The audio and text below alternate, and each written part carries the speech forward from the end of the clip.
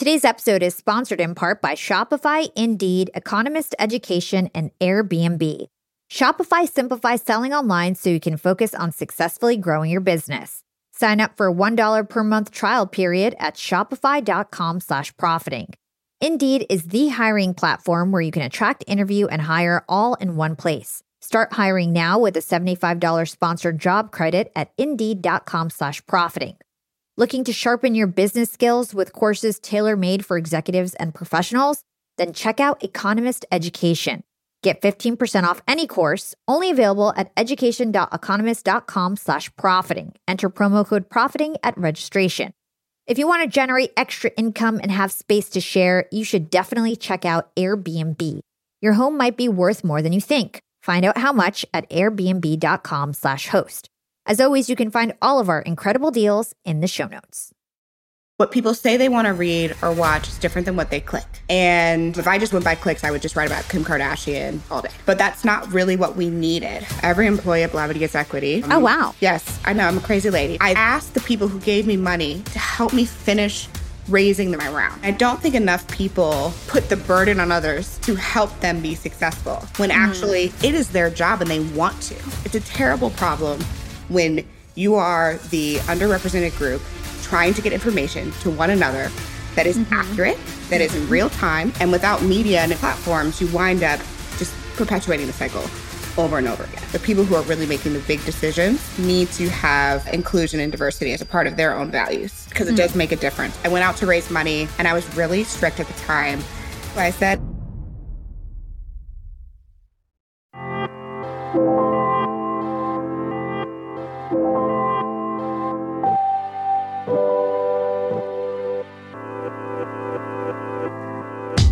Young and Profiters, welcome back to the show. And today we have a true unicorn in the tech industry with us, a Black female co-founder and CEO of a digital media startup who succeeded despite steep odds to forge an incredibly successful portfolio of companies.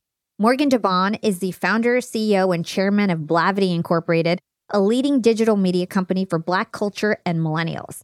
Morgan has been recognized by Forbes 30 Under 30 and America's Top 50 Women in Tech, and she also acts as an advisor to influential global companies like Pepsi and American Airlines.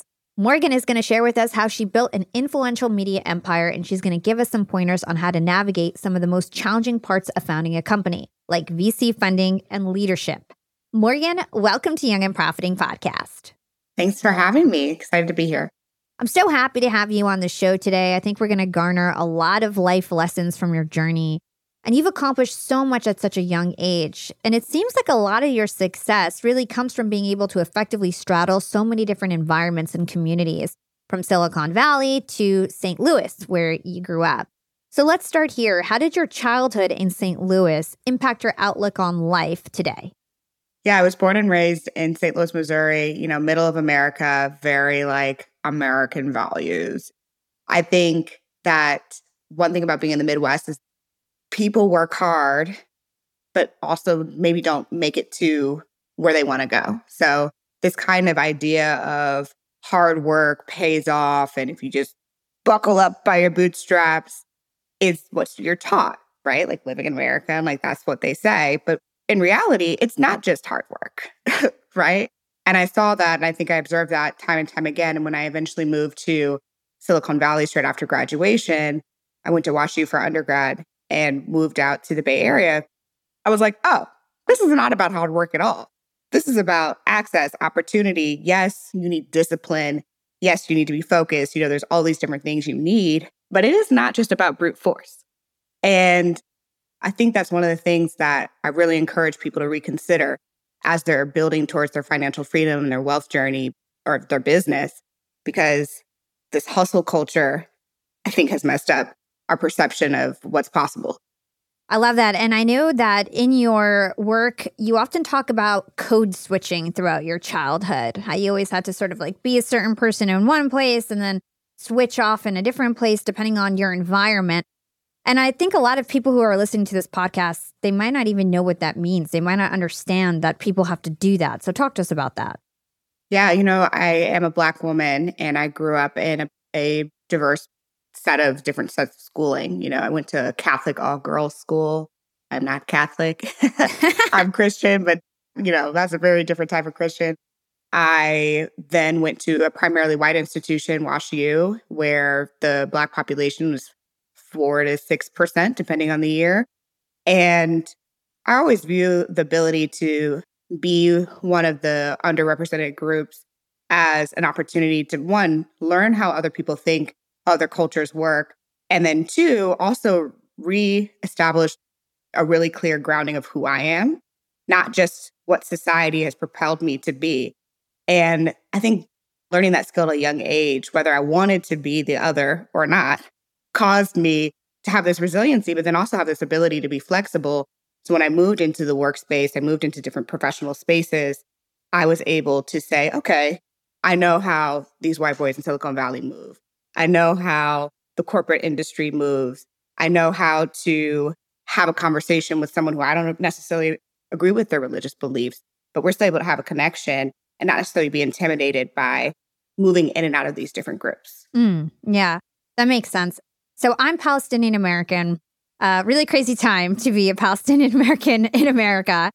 And I grew up in a way where I feel like I had more privilege than maybe other Arab Americans had in America. My dad was a doctor. He worked really hard. And then I felt like I have this extreme responsibility to be very successful and sort of help other people along the way, because I just feel like I started off at a different place from other people.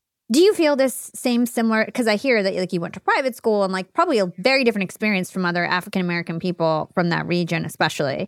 Yeah, you're right. And my dad's a doctor as well. So we're not surprising. We kind of both wound up in similar but different. But yeah, I do feel like because I was able to see the access of opportunity that I had compared to other folks, Black folks who lived in St. Louis specifically, I went to a public school for all the way through middle school and then private for high school. And so I was able to see all my friends from middle school who didn't make it, who didn't graduate from high school, who had children really, really young, who are still in St. Louis right now and didn't necessarily make it out of the city. Not that there's anything wrong with staying where you're from, but if they had had a choice, I think they would have chosen a different life for themselves. And I think that the internet and being able to have access to Silicon Valley has given me the chance to say, okay, how do I build a platform to bring other people along and speed up the likelihood and reduce that gap between if I had the opportunity and the access, I would be more successful. I would have more wealth, more savings, more freedom, more control over who I want to be and how I spend my time. So definitely, I think that was a huge part of how I wound up doing this. Totally. And so you ended up graduating at the top of your class at Washington University in St. Louis. And that's not exactly like a feeder school for Silicon Valley. So how did you end up transitioning and going to Silicon Valley? It is not a feeder school for Silicon Valley at all. People thought I was a little bit nuts. This was, again, 12, 13 years ago? I mean, Silicon Valley was not really in vogue like it is now, our startup life. And so I worked at a tech company in St. Louis, like one of the very few, as an intern, my senior year. And I took the time to understand, okay, how did this guy get all this money? Like the founder was like, which is very confusing to me because it's just so not normal in the day-to-day life of what I was seeing from like entrepreneurs and business folks. And he told me, I said, well, where should I go when I graduate? Where should I be applying? And he said, you should apply to Singapore. You should go and look for companies in Singapore and try to get to Singapore post-graduation. And I was like, look, this Black girl is not going to Singapore. That's a stretch. What's my number 2 option? Okay. What is my number 2 option? And he said, okay, you could go to Silicon Valley, but there's a lot of the .com wealth gain has already been done, but there's still a lot of room for growth there. So I started looking at companies whose products I used. And at the time, I was filing my taxes for the first time because I had my little internship and I was making some money.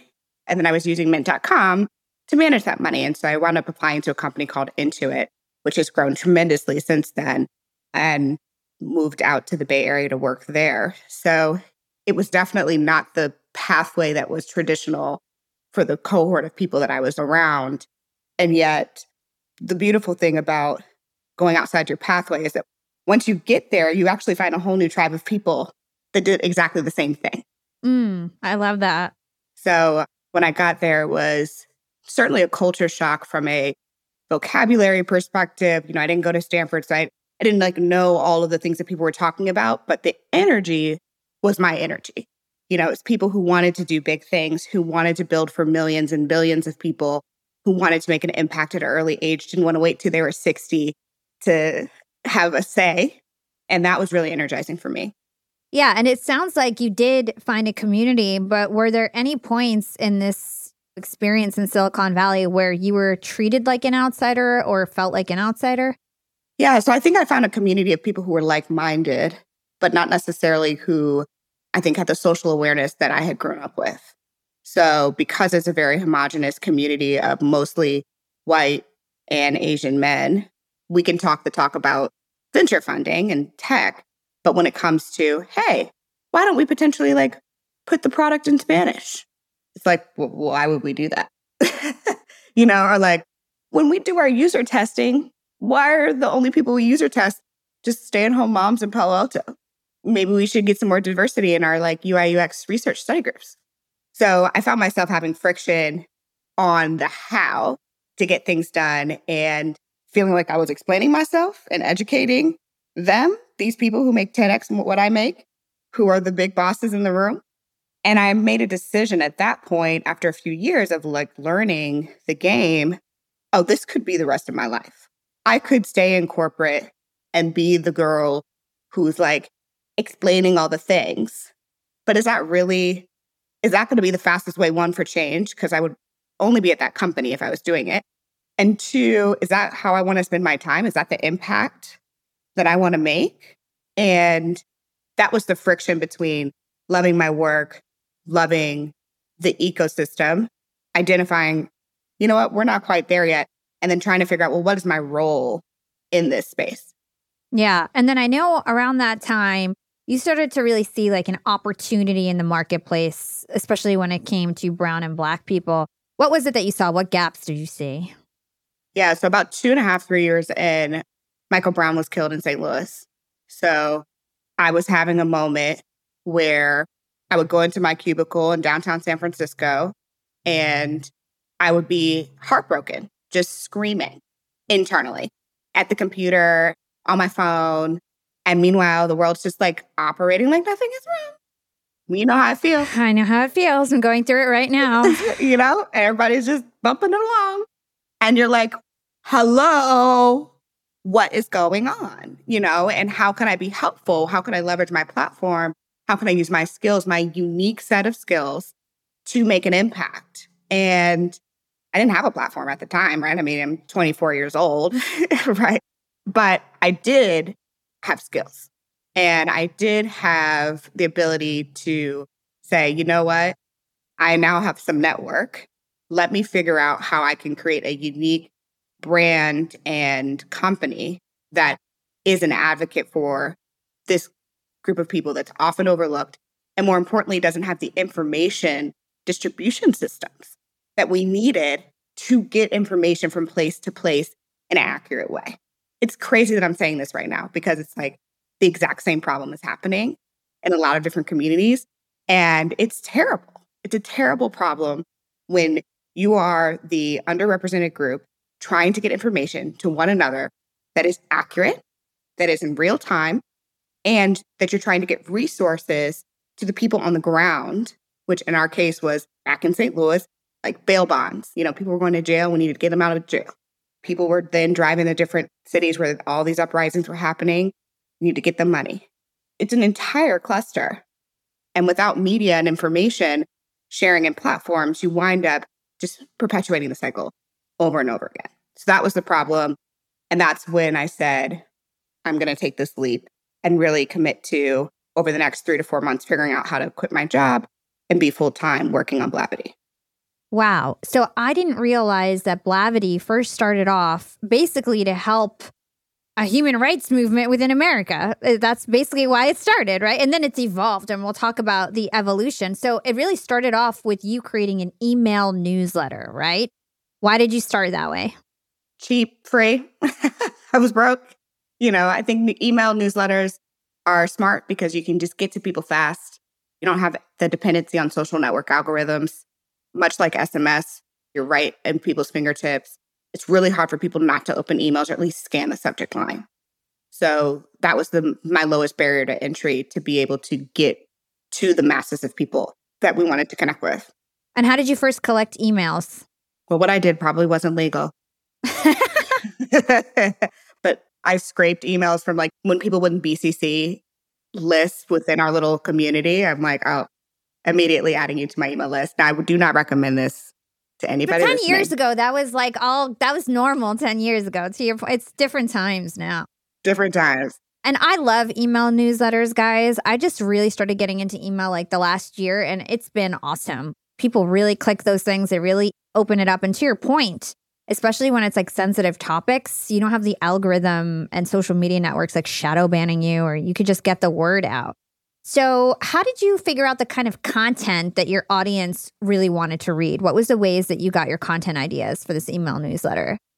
Yeah, so there's two things. On one end, we were able to track all the information in the newsletter, right? You're able to track what people are watching, what people are clicking on, if they're sharing the newsletter, if your newsletter is growing organically, what I called and what the world calls is a viral coefficient, right? So for every 2 or 3 people who sign up for the newsletter, do you get another 1 to 3 people? If so, you've got a good machine going on. That's very organic, and that's going to allow you to grow quickly and cheaply. And that's what you're looking from a Silicon Valley perspective as a product manager. That's what I was looking for is this sticky enough that people are going to share it on their own so that I don't have to try to build a huge marketing engine? The product and the value should be so good that they want to share it. And we learned a lot of different things really quickly. I mean, the good thing about a daily newsletter is that you have a daily data set every day. And what we found was a few different things. One, what people say they want to read or watch is different than what they click. And as a curator of information, as a platform, you have to decide and have really strong values, or else you could go to a place where people are just clicking without any sort of value to that person, if that makes sense. If I just went by clicks, I would just write about Kim Kardashian all day. But that's not really what we needed, called PWI. This might have been your experience as well, but you go to lunch, everybody sits with who they identify with at lunch. And so you couldn't tell the Black people anything. As far as I'm concerned, I went to an HBCU because it was black, black, black all the time, especially at lunch and parties and things like that. And anytime we would all discover each other, have critical conversations, people would be doing homework, people would be talking about dating, whatever was going on. It was just this really beautiful moment in the day where you felt seen and heard and felt like you were part of a community, even though when you walked out that lunchroom, it's back to you and you and 2 other people in your Econ 101 class. Let's hold that thought and take a quick break with our sponsors. What's up, Yap Bam? Being an entrepreneur and working remotely definitely has its perks. And I know a lot of you listening in are in the same boat as me. But do you really take advantage of being able to work from anywhere? I know I typically don't, but thankfully this past holiday, I finally decided to make use of my work flexibility for the first time ever. My boyfriend and I decided to pack up and leave to the West Coast to spend an entire month working from home in the sun. We got a super cute bungalow in Venice Beach with a fenced backyard. The change in scenery, the fresh air, and the slower pace helped me to inspire some really cool new ideas for my business. And honestly, I'm feeling really refreshed and ready to rock in 2024. And who helped me make these remote work dreams come true? It was Airbnb. And Airbnb has come in clutch for me time and time again. Whether it's finding the perfect Airbnb home for our 3-day annual executive team get-together, or booking a vacation where my extended family can fit all in one place, Airbnb always makes it a great experience. And you know me, I'm always thinking of my latest business venture, and I've been begging my boyfriend to start hosting our place on Airbnb. And finally, we're going to start. So many of my successful friends host on Airbnb, and it's such an amazing way to generate passive income. So to start, we have a plan to start spending more time in Miami, and we'll be hosting our place to earn some extra money when we're back on the East Coast. 2024 goals, and I'll keep you updated. A lot of people don't realize that they might have an Airbnb right under their own noses. I was pretty surprised myself. You can Airbnb your place or spare room even if you're out of town for just a few days or weeks. You could do what I did and work remotely somewhere else and Airbnb your place to fund your trip. Your home might be worth more than you think. Find out how much at airbnb.com/host. That's airbnb.com/host to find out how much your home is worth. Young and profiters, it's never been a better time to be an entrepreneur. With inspiration at our fingertips and powerful tools at our disposal, the possibilities are endless. And when it comes to tools that can truly make your business grow, there's one name that always stands out: Shopify. Shopify helps you sell at every stage of your business, from the launch your online shop stage to the real store with the door stage, and even the did we just hit a million orders stage? And if you're in that I need to sell more with less stage, Shopify Magic is your AI superpowered sidekick ready to whip up captivating content that converts from blog posts to product descriptions. Not to mention, Shopify also is the home of the best converting checkouts in the game, 36% better than other leading commerce platforms. Shopify turns browsers into buyers. It's no wonder Shopify powers 10% of all e-commerce in the US. And you can sell whatever, whenever with Shopify. Push pleated pants with Shopify's in-person POS system or monetize mindful meditation. I sell my LinkedIn Secrets Masterclass through Shopify, and they've made my life a breeze. It took a couple days to set up my store, and I just get to focus on what I do best, creating great content and marketing my product. So don't stress if you're new to this commerce thing. Shopify's extensive help resources are there to support your success every step of the way. And remember, whatever your stage, businesses that grow with Shopify. Sign up for a $1 per month trial period at shopify.com/profiting, and that's all lowercase. Again, go to shopify.com/profiting to start growing your business today. You can sign up for a $1 per month trial period at shopify.com/profiting.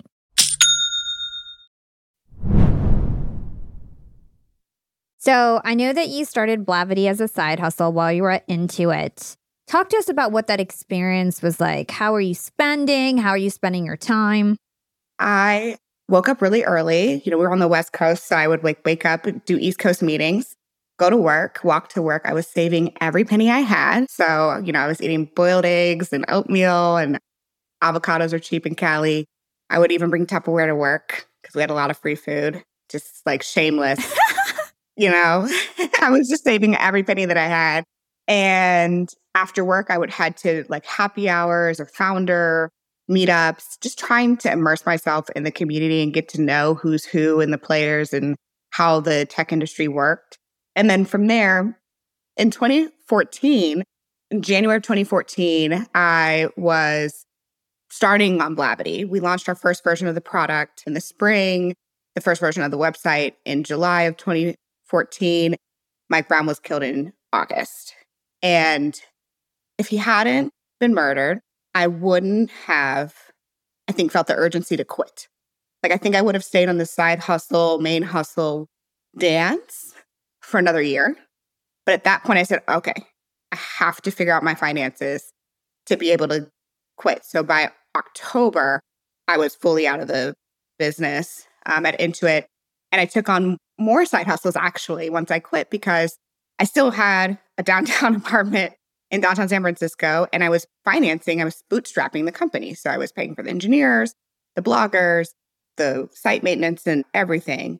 So I took on a consulting job. I arbitraged an apartment so that I could, I rented out an apartment and then rented it out to somebody else for a higher price. I was literally just hustling, trying to make ends meet so that as much of my discretionary income as possible could go into the business. So I have no experience with fundraising. I started my companies totally bootstrapped. I think a lot of people don't have the experience that I had. It was a slow, organic experience. And then I got really huge retainers as soon as I started my companies. So let's talk about fundraising because you have a lot of experience with it. Talk to us about the steps that we have to take to get VC money. What are the things we need to prepare, things we need to create? How do we go out and find people to pitch to? Just walk us through that whole process. If I could have stayed bootstrapping, I would have. I think it's the better option for most people. And in my scenario, the reason why I ultimately decided to fundraise is because we were growing so fast, I couldn't self-finance the growth, and we were leaving a lot of money on the table. And I also felt a responsibility to convert people who were working as contractors or bloggers into a more sustainable, like living baseline wage. I mean, it was still startup wages, but something is better than nothing. So it was about the summer after Blavity launched, 2015, when I went out to try to fundraise. Now, again, Black girl, San Francisco, 2014, not really in vogue. There's a lot of new conversations around equity in VC, and I love that. It's beautiful. There's funds dedicated to minorities raising money, but none of that existed when I was out there. So the first thing is identifying why you're fundraising and making a decision on if your business is venture backable or not.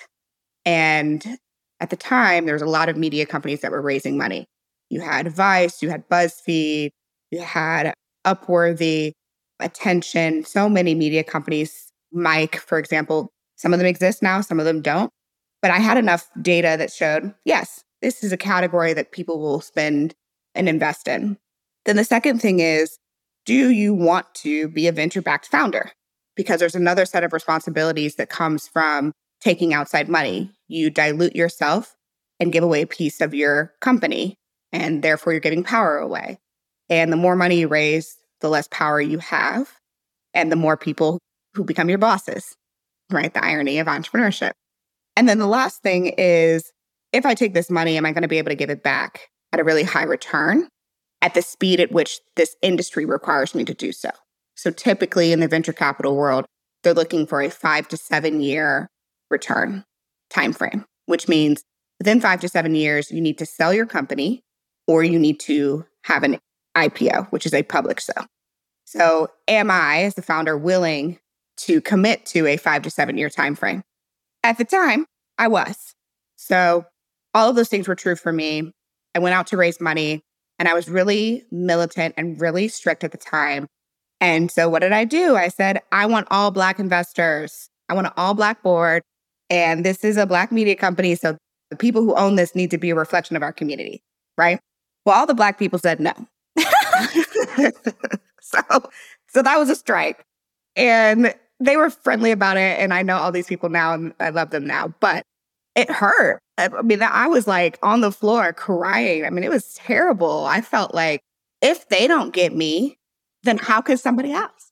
And like, if they don't want to put the money behind this problem that impacts them and their children and their children's children and all the things, then why would Jenny from around the block do it? So I had to sit for a couple of weeks and lick my wounds. And then, I was talking to some people in my network and they said, well, have you considered social impact investors? And I had never heard of social impact investors. I was like, I don't even know what are you talking about? And a social impact investor is someone or a fund who wants to make investments in venture-backable startups and enterprise investments, not investing in nonprofits, but they do have a strong fiduciary responsibility to invest in companies that are going to do good. So their set of criteria, while they still want money back, they're not looking for as much money back. While they want it fast, if it takes a little longer and you're doing good, it's okay. So their set of criteria was a bit different. And so my first set of investors actually wound up being social impact investors, people who cared deeply about diversity in media and democracy, people who cared deeply about there being examples of companies run by women of color at scale that are profitable, that aren't charities, and that is how I raised my first round of funding, which is around $500,000, which to me was everything. And for a lot of people, that's a lot of money to get started with. So talk to us about the behind the scenes of that. How did you find these social impact investors? How did you pitch them? Like, what was that like? What did you prepare? What was the meeting like? Because I think a lot of people don't hear this little like nitty gritty information in terms of fundraising.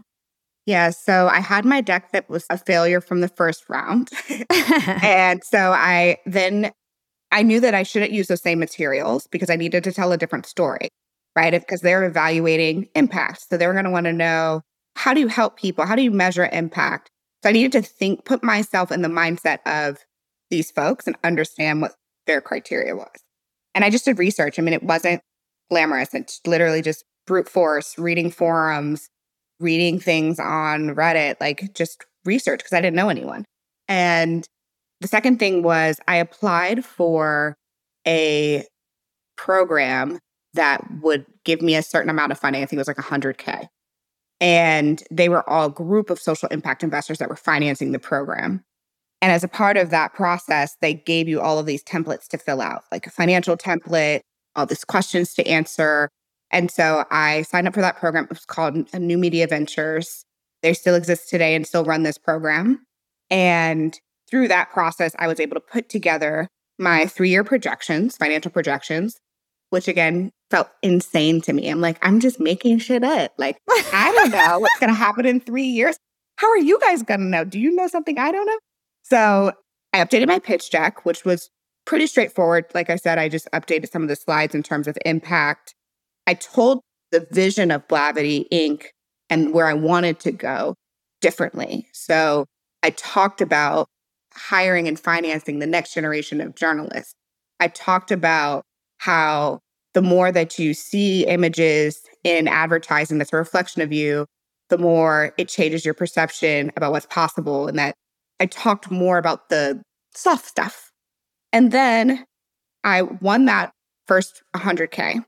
And then what I did next, and this is what I would recommend for anybody who's fundraising, I then asked the people who gave me money to help me finish raising the rest of my round. I tried to make it their responsibility now that they've said yes to me to make me successful. And I don't think enough people put the burden on others to help them be successful when actually it is their job and they want to, right? You say, thank you for the money and you move on. And it's like, no. Thank you for the money. We're now married forever. How else can you help me?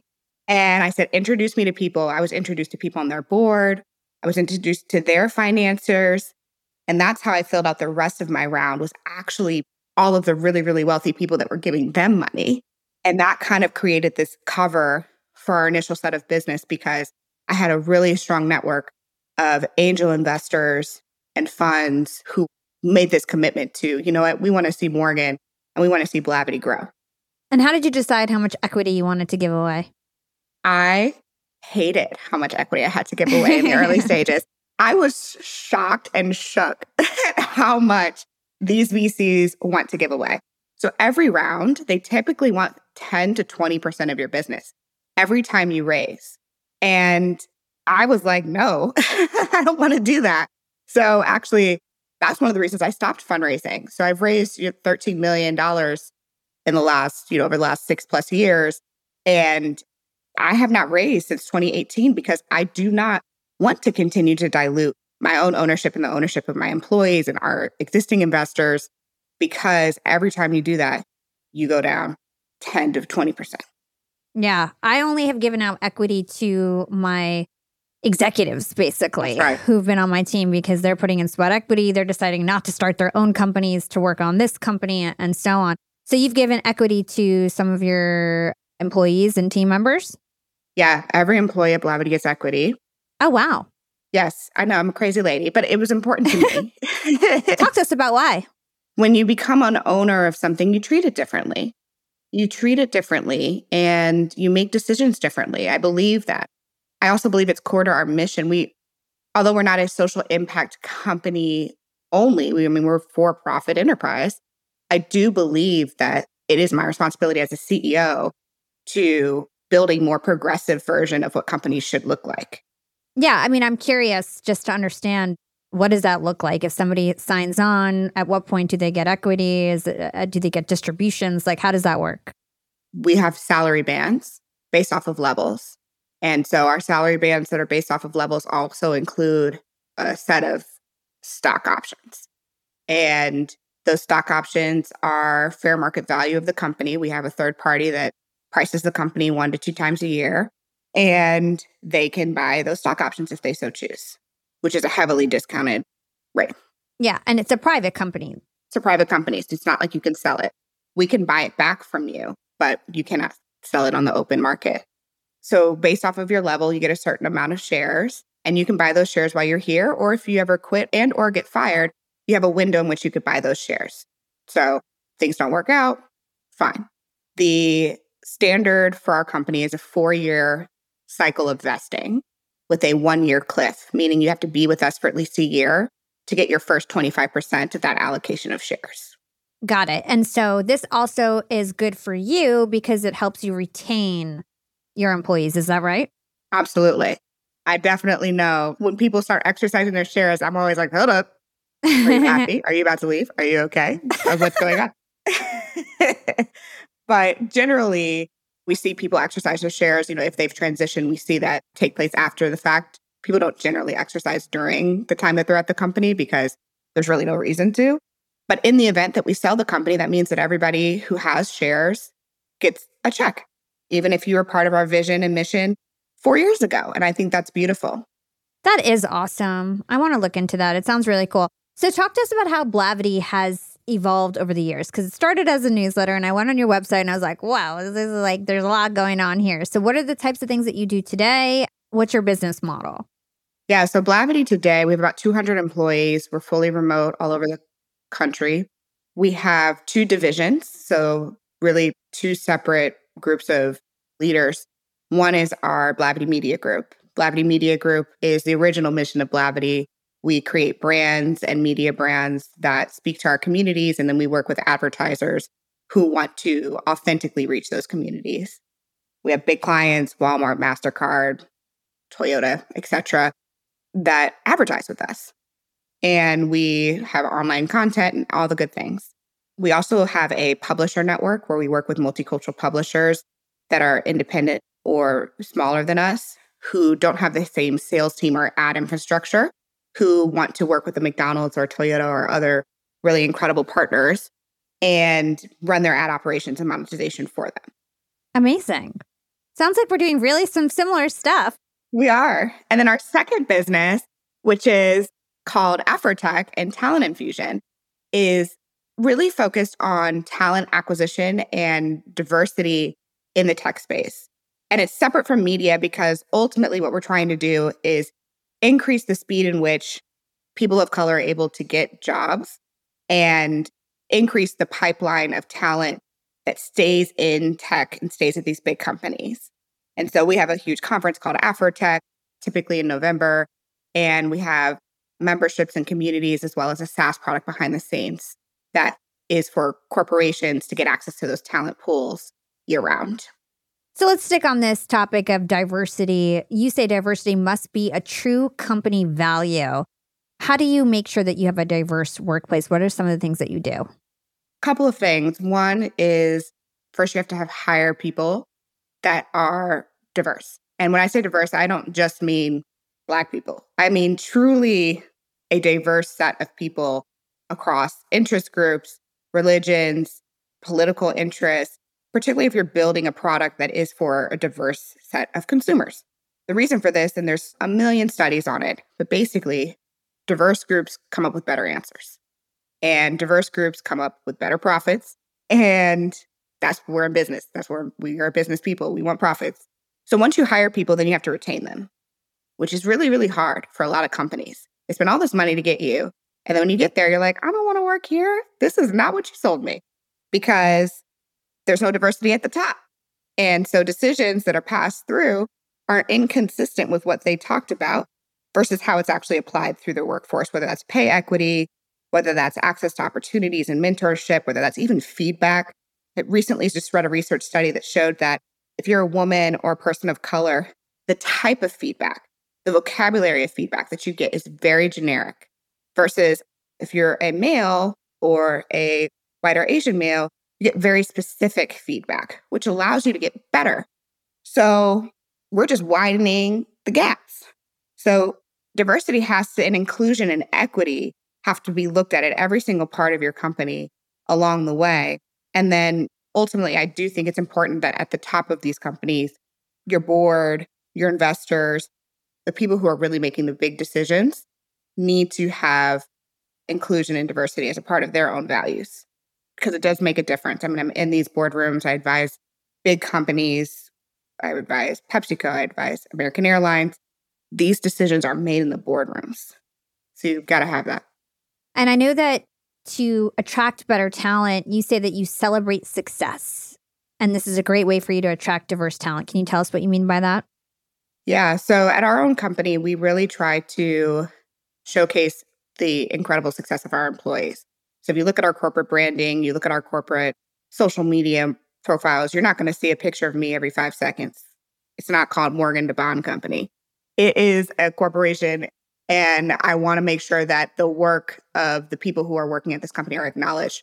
That's another piece of data that we see often is that women and people of color in the workplace feel underappreciated.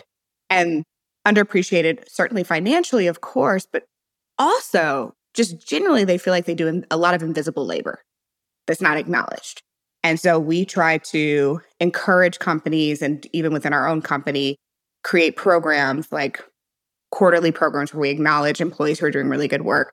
We have peer recognition programs so that you can acknowledge, someone you enjoyed working on a project with and they really solved a great thing that happened with a client and they were quick and they were awesome and they had a great attitude. So we try to create all these different moments for verbal and financial affirmations of people's success. And I think companies have started to do that. You start to hear about employee engagement. You start to see these teams, chief culture officers. I mean, there's all these different titles in the tech world, but ultimately it's about engagement. How engaged is your diverse workforce? Mm-hmm. And I know you're also a proponent of anonymous employee surveys. Ooh, child, yes. And I used to be not terrified of them. I used to be terrified of anonymous surveys. I was like, I don't know if I want to know what they have to say about us. But what I've learned is anonymous surveys, frequent anonymous surveys, and I think that's the key. If you do one once a year, you're going to get a bunch of stuff. But if you do these often and it becomes a part of your culture, then people start to feel psychologically safe to share things and things that maybe would be difficult for them to tell their direct manager or boss, or they don't know how to talk about it. And you can identify trends much easier. And in larger corporations, I think creating safe pathways for communication for everyone is really important. And I say everyone because the other thing that we've noticed is that when you create systems and tools and cultures that benefit people of color, benefit women, the rest of the group also gets unintended benefits as well. It's just like maternity leave, right? When you had maternity leave, that was great. But parental leave is better because it actually benefits the whole family unit and the birthing person. Or closed captions. I mean, I can't tell you how many times I'm like, I don't know what these people are saying. Let me turn on closed captions. Well, closed captions used to only be for people who could not hear. But now we all benefit from closed captions, right? So this idea that we got to go out of our way for diversity and all this stuff, I'm like, yeah, but it's going to make it better. That's such a good point. I love that. Okay, so let's talk about this corporate mission that you have, which is to advance Black happiness. How do you define Black happiness, and what do you feel like you've achieved already on that front? Yeah, we spend a lot of time on this mission. It's one that's really ambitious, which is important. When you think about happiness, it's hard to be happy when you don't have some fundamentals in place. Access to safe work environment, access to housing, access to information, quality of treatment, access to and safety in your community, right? There's all these different things that are a barrier to even being happy. And we wanted to start with the top and work our way there. I think that you can find moments of joy and happiness in everything that you do.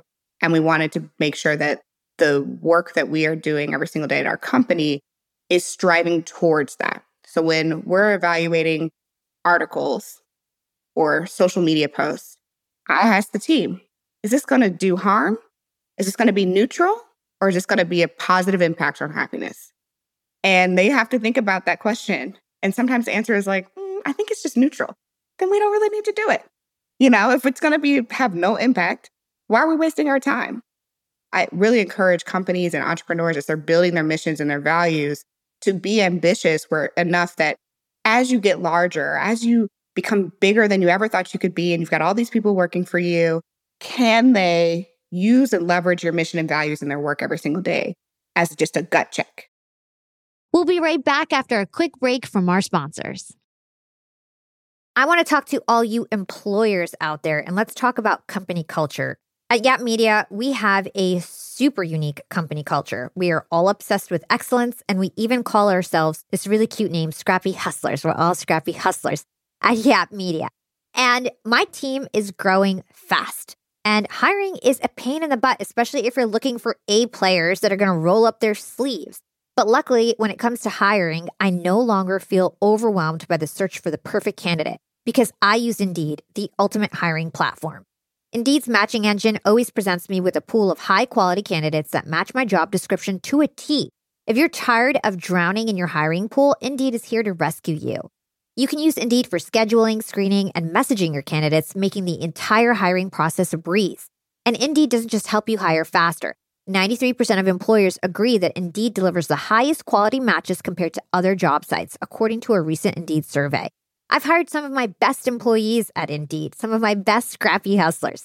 With over 140 million qualifications and preferences analyzed every day, Indeed is constantly learning from your hiring preferences. So the more you use Indeed, the better it gets at actually hiring your perfect match. Join the ranks of more than 3.5 million businesses worldwide that have already chosen Indeed to hire great talent. And listeners of this show will get a $75 sponsored job credit to get your jobs more visibility at Indeed.com/profiting. Just go to Indeed.com/profiting right now to support our show by saying you heard about Indeed on this podcast. Indeed.com/profiting. Terms and conditions apply. Need to hire? You need Indeed. Young and profiters, I've got a fun fact for you. Did you know that by 2030, over 85% of the jobs that will exist haven't even been invented yet? And that's why we need to acquire new skills and stay relevant and adaptable. By embracing lifelong learning, we can future-proof our careers and our businesses. That's why you've got to check out Economist Education. Economist Education provides online executive education courses tailor-made for professionals just like us, crafted by The Economist's own editors and special experts. Economist Education courses are designed to sharpen your professional skills in key areas like data storytelling, critical thinking, sustainability, and so much more. I highly recommend checking out the Economist Education course, Business Writing and Storytelling. It's packed with valuable practical advice on how to inform and persuade through writing reports, social media, presentations, and beyond. The best part, these courses are online, flexible, and self-paced, lasting anywhere from 2 to 6 weeks. You're guided by expert tutors. You'll dive into a mix of videos, podcasts, texts, quizzes, and weekly assignments. Plus, you'll get a 3-month digital subscription to The Economist to support your learning journey.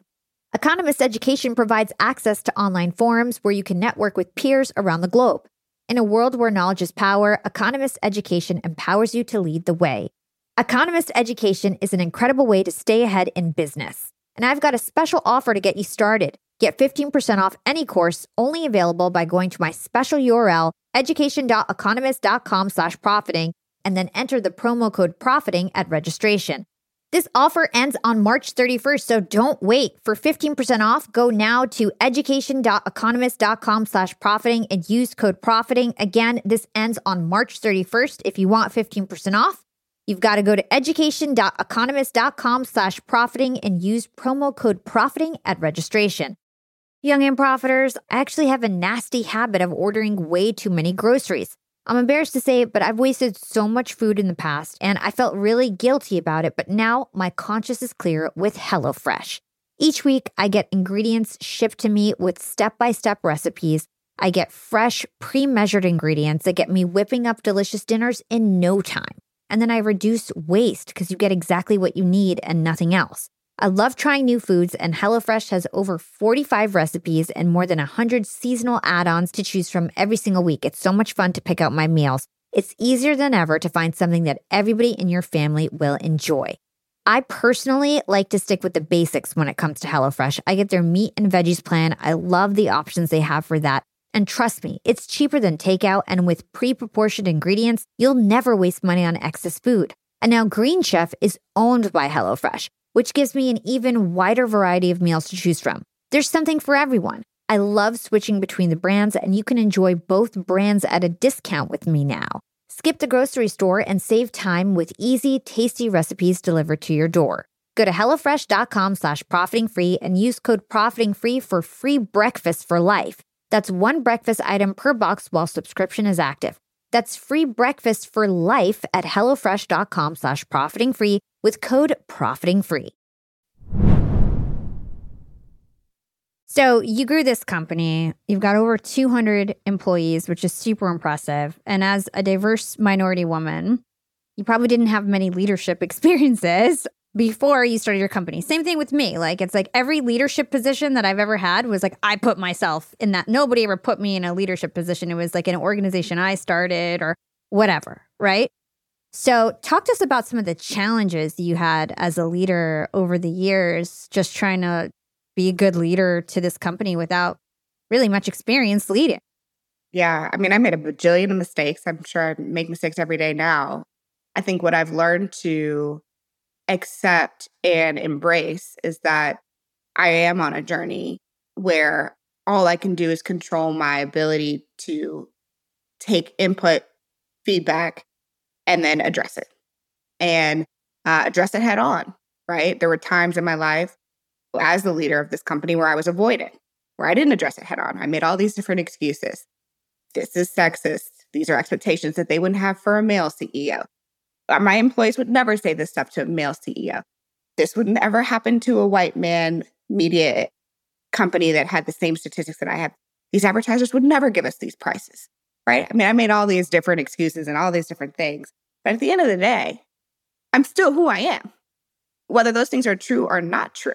So it's not really, I learned it's not really productive for me to spend any energy there and to very quickly move myself towards a place of where it's in my control, what's in my power, and how can I make an impact or improve the things that are in my control and my power. So I took classes. I hired executive coaches and read a lot of books. I read tons of books. I listen to podcasts. I'm on 1,000,001 newsletters. I mean, I've just made learning and learning how to be a better leader a part of my engine every single day. And I have really close advisors who can give me feedback and call me out and say, I don't care if you're black, green, tall, short, Morgan, that was a bad decision. That was a bad decision. And this is how you need to fix it. And just really having a tribe of people who I can go to and trust that are invested enough in me and invested enough in the company. And that's my board. Those are my co-founders. Typically, they're not strangers I meet off the street. I mean, it's like people who have really been with me a long time and understand the true vision of what I'm trying to accomplish. And that would be my advice to anyone is like, sometimes when people are looking for mentors or advisors, they make this list that's all the way up here. You know, I would love to have Sheryl Sandberg as my advisor, or I would love to have Elon Musk as my advisor. And I'm like, really? Like, you know, that's not really realistic. Yeah. So, Get real. Let's get real. But who has been rocking with you for a long time, who is successful, maybe in a different industry, who you can have quarterly meetings with or quarterly lunches or dinners with. And that's how I've been able to accelerate, I think, my growth, my personal development, and also pay it forward to other people through my own advisorship or my own podcast so that along the way, I can be that for other people. Well, I have to ask you, I don't have a board. I always think about starting a board and then I just get too busy and I never start a board, right? I have like some people with their toes in, right? But don't have a formal board. If you have a formal board, how's it structured? I do have a formal board. When you take venture capital after a certain stage, you have to have a formal board because they take 10 to 20% of their company and they want to watch you. They have the rights to information. I have a board meeting coming up soon. So it's the people who invested who are on the board? That's right. Okay. So it's the biggest investors take the seats. And it's typically an odd number. So my board is small. It's 3 people. Some boards are 7. Some boards are 9. I mean, some boards are huge. And we vote on the most important thing. So if I want to do an acquisition, I have to get board approval. They set my salary, right? I mean, I work for the board. I am the chairperson of the board. I'm also CEO, which are really 2 separate roles. So, you know, there may be a time where we hire a CEO. The CEO reports to the board, right? And the chairperson is the head of the board. So I have double roles, but at some point, probably won't see me as CEO. and I'll still control the board, but that will be a different phase of life for me. But basically, that's how it's set up. And I recommend that people consider even if it's an informal board, you don't have to have one with voting rights and all these different things, because learning to organize your information on a quarterly basis and key performance indicators for your company makes you a better leader. And it also helps your leaders become better leaders. So the people reporting into you know that you need to go and justify these decisions or these hires or these budgets every 90 days. And that has made us a better company. It has made us a better workplace. It has made us a more equitable workplace because everything is clear and written down. There's none of this like, just because she wants to. Like, no. Yeah. And I think that has been really helpful as to why we've been able to grow and mature so quickly. My last question for you on entrepreneurship. I know from me starting my own company as a side hustle and then it growing so fast, you had a very similar experience. My relationships really took a toll, especially like the first 4 years of all of this. Talk to us about that. How much did you have to sacrifice personally? And then now that you've got your feet on the ground, how do you prioritize your life with entrepreneurship? I mean, like I really do feel like we were living parallel universes. It's brutal. I was single for a long time, or I had terrible situationships, and just I wasn't a great partner. There's no way. I mean, I'm working 12, 16-hour days. I don't have capacity for your stuff. I barely have capacity for my stuff. And then the type of people that I was dating or in relationship with, then you wind up dating people who also have a bunch of stuff going on, because that's the only way that you feel okay. Yeah. Yourself, right? So I had a lot of tragic situations, but I think eventually I had to make a decision on, do you ever want to have a partner in life? Do you ever want to be healthy and not have to meditate for an hour to work because you've got so much going on? I used to wake up in the middle of the night with my laptop and just turn over and just type. So that was not sustainable for me. That was not the life that I wanted when I looked into the future. And it took a lot of hard work and intentionality and behavior shifts to get me to the place where I am now. I physically left LA. I live in Nashville, Tennessee, because part of it was the physical environment was one that was really hard for me to say no to all the things that were coming my way. I wanted to be closer with my family. I wanted to have Sunday dinners with my parents. I wanted to be slightly more normal. Mm-hmm. Yep. And I wanted to put myself potentially in a position to find a partner. And if I wanted a family at some point, to be able to have a community and a culture in which that family was going to wind up not with my 12-year-old doing drugs in LA, but somebody who'd be like, oh, yes, I don't even know what cannabis is. I mean, I don't think that's really the reality for these kids these days, but like just a little bit more innocent. Yeah. than the things going on in New York and LA. Yeah. You see a lot in these spaces, and it wasn't easy. People thought I was nuts when I left LA. I mean, it's like, how can you be so successful and have all these things and all these employees and stuff, but you live in like Tennessee? It doesn't make any sense. But it does make sense to me, and it's worked out. Yeah. And nowadays, as an entrepreneur, you can be just online crushing it. You don't need to be in physical spaces, at least all the time anymore. So you have a book coming out. Tell us about this book. What is it called? What is it going to be about? When does it come out? Yeah, so I'm finishing writing it now. The book comes out next fall. And it's all about helping other ambitious people define life and their success for themselves. And even if you're good, if you're like, I'm good, but I'm not great. I want to get to the point where I'm living every week in my purpose. And that might mean I'm a stay-at-home mom and I'm doing pickup and drop off and I'm investing in my hobbies and I'm living a beautiful life. That's great. It could mean I'm starting a media company and I'm growing this thing and I'm trying to figure out how to navigate all these choices I need to make. But the real person that it is for is somebody who aspires to have a vision of the life that they want to live. And then they're willing to make some tough temporary choices, like you and I have, to get there and basically showing them how. Well, awesome. I can't wait to have you back on to talk about that book. So we'll have you back on in 6 months or so when you're done and the book is coming out. Thank you so much. I end my show with 2 questions that I ask everyone. So the first one, what is one actionable thing our young and profiters can do today to become more profitable tomorrow? invest in yourself, whether that's books, Audible, whether that is investing in the stock market so you have some safety net, whatever it may be, invest in yourself. You're going to get paid so much more dividends if you invest in yourself before material things. I totally agree. Getting as many skills as possible is so key, especially in 2023 and beyond. And what is your secret to profiting in life? And this can go beyond business, beyond financial, beyond the topic of today's episode. The key to profiting in life is, so many things. I think that my core key to profiting in life is to be happy and joyful and in peace in my everyday. To be totally, fully like, I love today. Not always wishing and wanting for more. Yes, putting in the work during the day to get to my more, but being totally satisfied. If I ran this day back every day, I'm good. Yeah, it's so true. Satisfaction is so important to happiness. And then we're just like always chasing something else and never being happy. So I really like that you said that. Morgan, where can everybody learn more about you and everything that you do? You can listen to my podcast, The Journey Podcast, where I talk about all the things, all my challenges, all the things I fuck up on all the time. And then all my fun friends along the way. You can follow me on TikTok if you want the crazy weird me.